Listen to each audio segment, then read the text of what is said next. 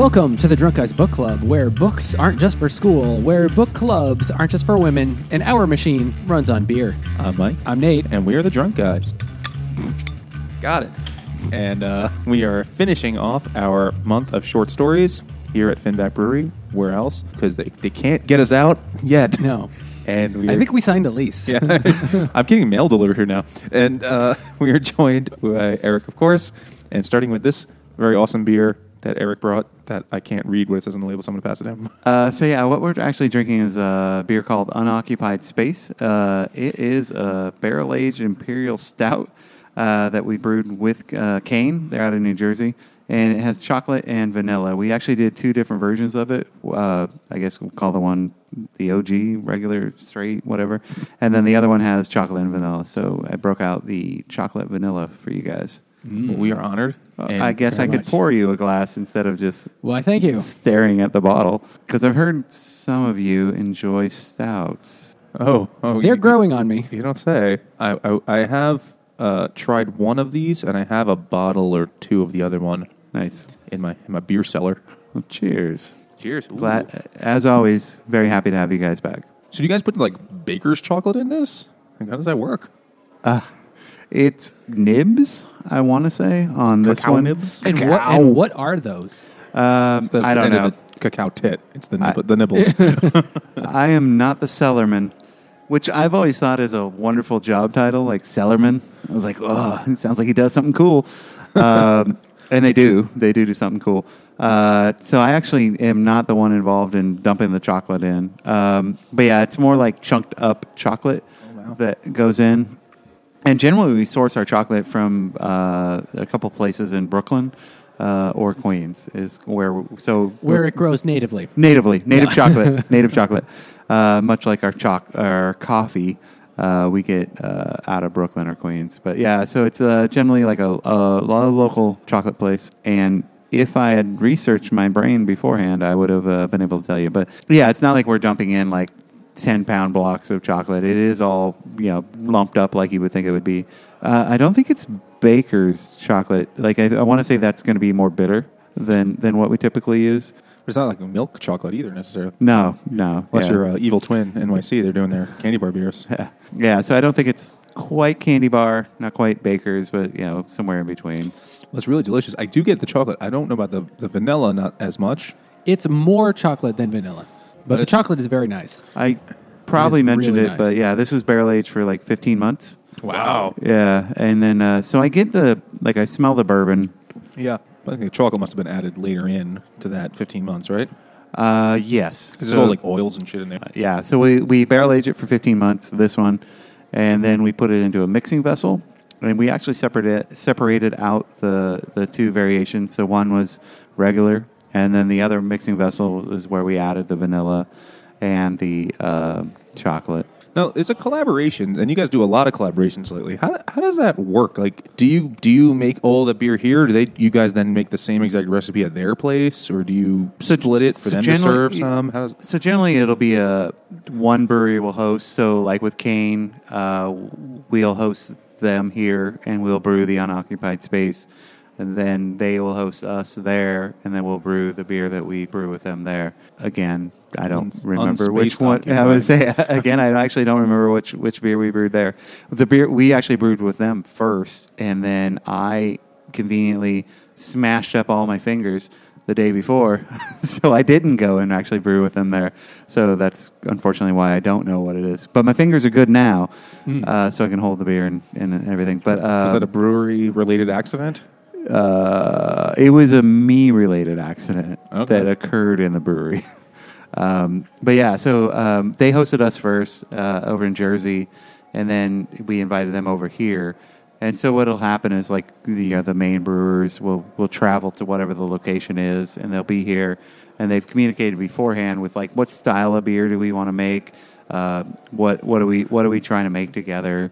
And sometimes it'll just be random, like whatever. You guys make a lot of IPAs, and let's just make another IPA. But with Kane, like they really do make some wonderful dark like stouts, and they're really good with barrel aging.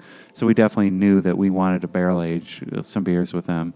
And so when we had them here, like obviously we had talked together beforehand about like what style of beer we wanted to do, and we made sure we had like acquired the appropriate barrels for like what we thought would be good for this beer.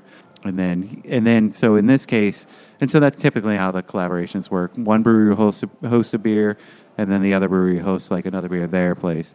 And then there's lots of like communication about like what we want the beers to be. What'll then happen is the host brewery then sells all the beer. We always give them beer, but I guess it's up to them about whether or not they sell it. But I just assume they usually use it for personal consumption.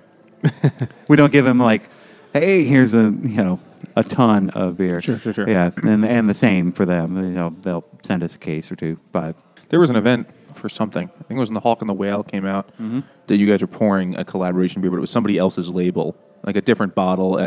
Horace. So the other Horace beer. Yeah, so that was really nice. So we did a collaboration with Horace. He's out of, I believe, Oceanside, California. His specialty is barrel aging beers. I don't know if there's like a record, but he set a record last year for most collaborations, and it was like a ridiculous number. Like you can look it up. I'll say 200. Like he did like 200 collaborations last year. Jesus. He is a machine, and so he's known for doing barrel aging. And he reached out to us. He wanted to do some barrel aging with us here, and so we did. And we released what was called the Hawk and the Whale. On Black Friday, like over a year ago. And then, so we took half the beer and we released it as Hawk and the Whale. The other half, roughly, we took and we barrel aged it for well over a year and we released it as barrel aged Hawk and the Whale. And then he also sent us some beers that we were then pouring from Horace. So that it was like that day you could taste like the original beer, the barrel-aged beer, and then some of his other beers, and obviously a bunch of our beers that day. So it was a nice day. I was there. It was a great day. Yeah, there's some very, very good beers that day. And I told a story before about the first Hawk and the Whale, how the guy in front of me online bought the last bottle. Yes. And I hate you, Finn, back. Yep. But I just can't quit you. Yep. That's our... sorry. That's all good. It was actually we didn't even plan on coming that day. We only found out in the morning when I was waiting to buy Bourbon County Stout at a different place, because that also comes out on Black Friday. And so I was like, oh, there's this thing coming out of Finback. I was like, well, that's by my house. I'll go check that out. And then I was like, well, it's 12 o'clock. I'm going to take a nap first. And then I got here at like 1:30, and I was like, I missed that by about a minute. Sorry. That's not your fault. But then they had it on tap again, so I was able to try it. And I was like, you know what? I like this barrel aged one really nice, perhaps even more so. And I bought a whole bunch of those. And then my wife was like, how much did you spend on that beer? I was like, honey, ooh, hey, who wants a back rub? Who wants a back rub? I do. A lovely beer name. Yes. That is a good, that sounds like a Evil Twin kind of beer. All right. Just put our name, or just put at Drunk Guys Book Club Drunk Podcast. Guys, yeah. And just, trademark. Collaboration we'll with. carry the grains ourselves. I mean, we will help you brew it. You guys are here every day, so we probably should just do a collaboration. You're here enough. Mm-hmm. Find a good thing. book pun. Yeah, a book pun. Yeah, I'll start thinking about that. Tell us about this short story, Nate. All right, so this short story is called "The Machine Stops" by E.M. Forster.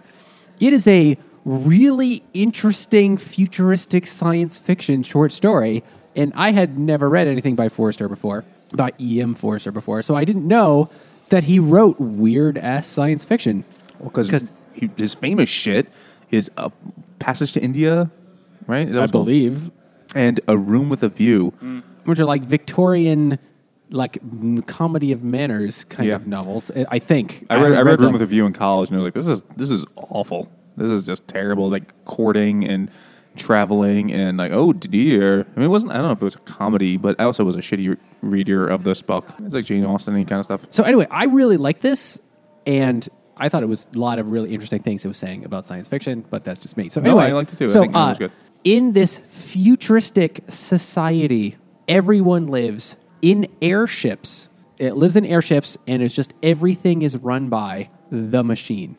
Like, it's like a very futuristic system where all of your needs are met by this sort of computer system. Oh, and by the way, this came out in 1909, First published in Oxford and Cambridge Review, November 1909. So as far as what did he get right, kind of a lot. But anyway, but it's also very much like steampunk at the same time. Everyone lives on an airship, and the machine takes care of all of your needs. Your chair and draws your bath. People don't actually speak to each other. Everyone basically does sort of a video telegraph, as they might have said back in the day, but it's really like FaceTime. Yep. You just FaceTime everything. You stay in your room, in your quarters, on the airship, and just everyone, their work is just knowledge work. It's like everyone is like, oh, did you have any new ideas? But they're just recycled ideas, and they just lecture about random shit. Anyway, the main character is this woman named Vashti. Vashti. Right? Vashti. And she has a son named Kino or Kanu. Kuman. What's his name? It's something like, what's his name? Or Keanu. Kuno is his name. I was pretty close. Yeah, Keanu. He was definitely in the Matrix. And he's like, whoa. This is actually definitely a little bit Matrix-like. I know Kung Fu. Exactly. So she gets a message from her son who, by the way, she's basically never met before, because this whole thing about how you give birth to this person, but then they are just taken away and raised by the machine. The combine, or the machine is what they use, and they're just raised in sort of communal nursery kind of things, and you just get to go live your life again more after that. She gets a message from him, and he says... He's like, I want to meet you in person and go to the surface of the earth. I have something I need to tell you. I want to go back to the surface. There's something I need to tell you. So she's like, what? No, I don't want to do that. That's weird. But then she goes and does it anyway. Gets on a different airship that travels to the right thing, and nobody lives on land. The land of the earth is totally barren, supposedly. Totally barren. Nobody lives there. You can't live there. You need a respirator to be outside. But anyway, she goes to talk to her son after a while, and he says, I've been there. I've been outside. First he was underground, and then he came up through a stopper. That was the word that was used. It was basically there were underground cities, but he managed to find the entrance, which is a big airlock, which he called a stopper, like in a bottle. Mm-hmm. And then got outside and was like, oh my God, blah, blah, blah. And then managed to get back in, but there were worms attacking them, and there were apparently there was at least some other people, supposedly, but people aren't supposed to live there. That was what's weird. And they didn't even need respirators. They're walking around like nothing. Mm-hmm. And then she's like, wow, that's strange. Why did you do that? Well, I want to have ideas and shit. Yeah, exactly. I want to feel something. I want to have real feelings. Anyway, there's very Brave New World in this. Which we'll talk about, which we'll definitely talk about. Then more time passes, and then he sends her a message saying, the machine stops. But in the process, but first she's like, what? No, that's not it. But along the way, people have begun to flat out worship the machine. Yes. Like it's a god. She kisses the manual like it's the Bible. Mm-hmm. They worship the machine as if it's a god. And everyone's so dependent upon it that it's not a machine made by man anymore. It's just this thing that controls man. Yeah. First man made the machine, and now machine basically makes them and has complete control over them. Yep. The son, Keanu, sends a message. Sends the message, the machine stops. She's like, what? That's not possible. No way. And then it starts breaking down. Yeah. First, no one's able to send a message. She's giving a lecture on whatever random philosophy French Revolution thing she's talking about, because that's a thing in the book, in the short story. And then everyone's like, well, that's strange. My communication device, my FaceTime has stopped working. Apparently the machine wasn't under warranty. Yeah, right. I'm going to fix that. Those Apple servers just went down. You need to take it to the Genius Bar. I don't know if they service airships at the Genius Bar. I don't know. They can call themselves geniuses then. And then the machine breaks down more. And then it just basically stops. It just basically completely stops working. And people are... and all the people who are on it are helpless. Yeah. 100% helpless to do anything, because they don't know how to do anything. The machine does everything by itself. They don't know how to fix anything. They don't know how to get anything to work. They don't know how to run the machine. There's a quick scene where Vashti is talking to her son about how, I've seen the people, and we believe in ourselves again, and we see the majesty of the great mountains, and actually have real life thoughts again. And then the airship crashes, and everyone dies. The end. But they have this thing where they're like, but good thing. It's humans' nature. It's humans' connection to nature that's important, and we lost sight of that. It's like they built a false god kind of thing with a machine. False idol. I feel like that's a pretty heavy-handed thing in the story there. Mm-hmm. And then they all fucking die, and that's it. I had only heard about this recently when a friend of mine who's an English professor was saying, "Oh, I have dumb students, and I need to find easy things for them to read, so I make them read this book, this short story, which takes them like a week because they're shitty." And like, "Ooh, I've heard that name. What's that about? That sounds actually kind of cool." So, and then when we were trying to plan our short story torture quest, I'm like, that's a short story. More about that later. Yeah. So, So there are. What's the publication date? Like 1909? 1909. It predates most of the dystopian Science fiction. sci-fi stuff, right? By a couple decades. Mm-hmm. Right? Was it 1929? Is 1929 Brave New World? 1932? 1933, or something 34. like that? Yeah. So 25 years almost before that. Brave New World, yeah, for sure. I was also going to ask, because I'm thinking like airships with the Empire State Building, because we're in New York, but I guess that was in 1920s, late 1920s that they were trying to do that. So he's even pre that. Pre-airship, yeah. Well, yeah, I mean, Pre-Hindenburg. Airplanes are like All of that. This was just barely years after the airplane was invented. And there's a line about it in the story. Something like, first man invented the airplane and they tried to race the sun around the earth. But everyone crashed and died, so they made that illegal. So we don't do that anymore. But this was just after the airplane was invented. Wow. What's interesting, I read a different, really terrible book, a Bram Stoker book that's not Dracula, called... That's not Dracula? I read actually... Wait. That happened? He has several other books. He has one? I've read 2 other novels by him that are not Dracula. Oh, God. Brom. And one of them is, what's it called? You know what? I don't want to tell you because it's terrible. But basically, it was secret. It was save written you. a couple of years after aircrafts were the Wright brothers times. Like a bicycle fucking thing with tailored wings on it and shit. And his understanding of it was so terrible that it's just like, oh, you could hover on this machine and I could just lift things and I could climb down a rope while I'm on an airplane. Like, dude, that's not how that works at all. You have not seen one of these. So for Forster to understand it is pretty impressive too. Like, they lived in the same goddamn country, those dudes. Like, it's the new thing. He understood it better than other people, apparently. He's impressive. So I really like science fiction and sort of like when you're reading futuristic dystopian science fiction, you sort of ask yourself, like, what are they predicting about the future? Are they kind of getting right?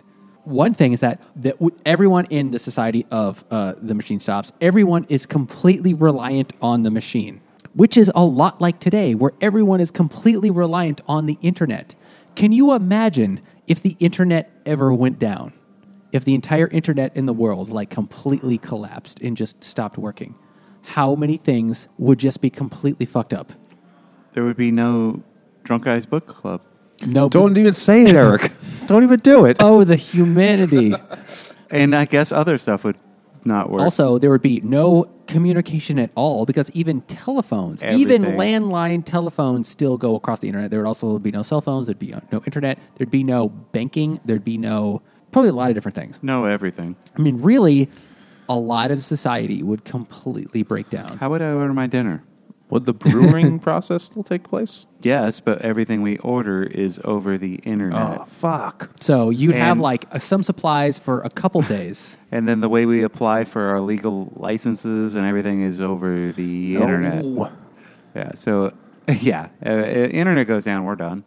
Please, Al Gore, invent a backup internet. We need you more than ever. Okay, just the fact that everyone is basically FaceTiming each other. That could be a thing for the future, but I think maybe not necessarily. But it is definitely he's like, video phones are now only barely a thing, thanks to Steve Jobs, 4 years ago. 5 years ago. Wasn't he dead 4 years ago? No, okay, 7 years ago. I finally made video calling a thing. Yeah, it was attempts to do it before, but it never took very off. well. And this was 1909, and he's talking about. People... the telephone had only just barely been invented. The video phone thing is a logical extension of the telephone concept. and people have been talking about that ever since telephones. Like, Yeah. this is great. What's next? You could look at the person. There's been plenty of other things. People had hoped to accomplish that. But I mean, he could have gone sniff a phone.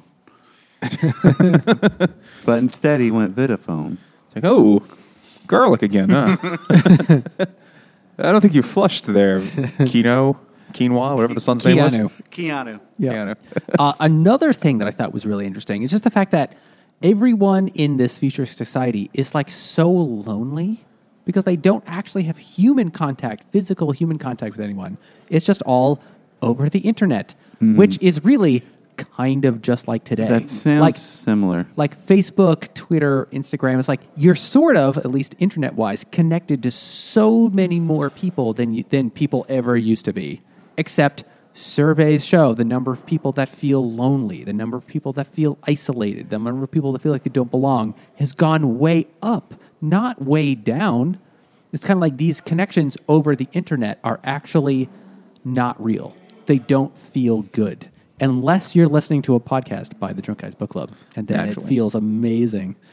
But it is not like real connections. They're fake human connections. And people think they like it, but they don't. They are actually not any happier for having it.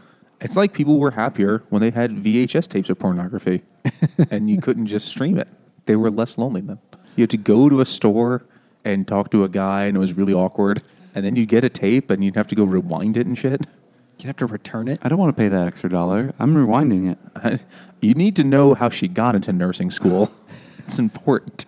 Plot, there was people. a plot? Plot is important. There was But yeah, the whole internet thing and connections and how everybody communicates. And like, I know a lot of teachers and they talk about kids that are in school now, and they're always talking about like, kids still hang out. Kids are always hanging out all the time, but not together. They hang out like online in whatever format, the video games or whatever chat, whatever they're doing now. But yeah, so the kids are still hanging out, but not together. And so it's like a totally different world than like what I grew up in. Sure. very much. Or you see a bunch of kids sitting together in the real world, but they're all on their phones. On their phones, not actually even communicating with each other. They're communicating with other kids in other areas. It's different. It's terrible. Get off my lawn.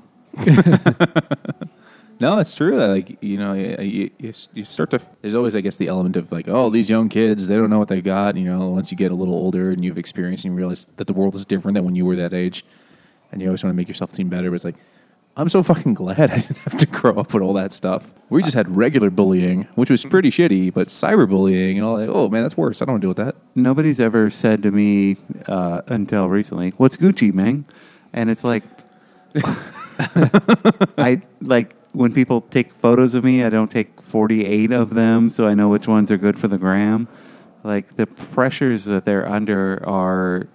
I mean, we were all under pressures growing up, but their pressures are very different, very superficial. I miss taking a picture and thinking, we'll see how that came out in 4 weeks. Yeah, yeah, exactly. He blinked. Oh, well. Oh, fuck. Damn it. My finger's in this one. I guess that's not going in the binder. Oh, they got that demon eyes thing happening. That's gone. Like, there's a whole generation of children that they don't even know what the demon eye eyes. photographs are, where you just red Damien eyes for no reason. That's like every picture of me from the 90s. Yeah, well, From birth until Cell phones. Steve Jobs. Yeah. you guys were possessed. I don't know if they haven't told you that. I mean, I don't know. It's interesting that he was looking like 100 years in the future, and I guess we're nowishly there. In many ways, yeah. We're not all living on airships. Yeah, But he in got that. He isolation- might have got that one wrong, but I mean, next week. I mean, Yeah, No. When we poison the rest of the earth and can't live on the surface, we will have to live on airships. that was where I was going to go. Yeah. like But there's a lot of people today, though, don't go to an office. They don't go to anywhere. They don't go to a brewery or whatever. They don't work in a place. They work from home. Mm-hmm. They entertain themselves at home. They communicate mostly with people at home. Their human interactions are diminished versus the past. Yeah. And people work remotely, and that's what they do. And it seems, on the one hand, very, very convenient. It's like, sweet, I don't have to fucking put on pants. But you're like... kind of lonely. It is Like, I wouldn't like isolating in it. a way. I wouldn't. Like some people see their delivery guys more than they see like their air quote friends. Yeah, it's a bummer. We should have saved some beer for after this because it's depressing. But he got it right in many ways. Yeah, I was very impressed. For a short story to have that much information is very fascinating. Maybe though we're also just very cynical and we want to see that substantiated somewhere else. Mm-hmm. So what have we learned though in our journey of reading a whole shit ton of short stories? This is our final short story. 31 short stories in a row, and we finally made it to the end. Why did we do this? May is short story month. According to Mike, I'm not even sure where. And the Google interwebs. If you own the Google Facebooks, you find this. All right, what have we learned? Most of them really sucked. I agree. I did not have fun reading most of them. Probably half, 2/3 were like, ugh, this is garbage. You know, we started with The Telltale Heart, and I was like, this is okay. I did not think that would be better than basically everything else. And that one's like 7 paragraphs long. Yeah, it is so short. Though, when it comes to short stories, shorter is definitely better. Yeah. A bunch of them were really, it took me an hour or two or close to 2 hours to read. Like The Machine Stops, that took me a really long time to read. Bartleby the Scrivener. Yeah, that took a long time. That's a short story, allegedly. And was fucking weird. Call of Cthulhu. That There's was some long ones. too, yeah. I'd prefer not. Yeah, yes. That's what I would say to most short stories. I would prefer not to. The 3-page, like The Lottery, that was great. I could do that. Very effective. You know, A Lamb to the Slaughter was very short. Great. Harrison Bergeron, fine. It was like a couple pages. That is what I want to say is a short story. Once you get beyond 5 pages, I want to call it a novella because then I feel like I've invested some time. I might go a little higher than 5 pages, but yeah, I see your point. They're like once you start breaking your short story into sections and you're like chapter 2 into chapters, you're fucking not a short story. You've missed the short element of it. Mm-hmm. So are you going to go read more short stories? No, not anytime recently. Not anytime soon. I mean, taking a month off. I would have preferred just reading 4 books. I mean, okay, now that we've done it, I can say I would have had more enjoyment reading 4 books. I'm not sad we tried this. Yeah. Because it's like, it's a different thing. And it's stuff we probably wouldn't have read otherwise. Yeah. And they are short. Each one on its own, you could read in a day or 2, for the longer ones, and you get something out of it. Some are worth doing that for. Some are definitely not. But probably not going to do it next May. No, probably not. Do you have a favorite one? It's hard to pick. Lamb to the Slaughter and The Lottery are 2 that are really effective. You get to the end, you're like, oh, that was really cool. What happened there? Telltale Heart also was kind of interesting. I have a lot of ones that I just remember thinking that sucked hard. Actually, how about you? Most of them I had to force myself to keep reading, and I read them the day before we were recording, or else I would not have made myself keep reading. I definitely like Telltale Heart, as I said. I believe, if I remember correctly, you didn't like The Lady or the Tiger, but I thought that was interesting. I don't remember what I said. I was drunk, but it was interesting how it didn't tell you. You got to decide what to think. That one? You read that one, right? I actually read that one. I liked it because at the end, you walked away and you had to think like some of the others. You're like, oh, it's a twist, and I got to think about a twist or whatever. But that one, you walked away and you're like, what? Yeah. The twist was it doesn't tell you what happens. Yeah. You get to decide what happens. So I actually like that one a lot because it made me think about, what would I have chosen? Yeah, which is interesting. I thought that was interesting too. I Have No Mouth and Must Scream. Oh, I Have No Mouth. That was really cool.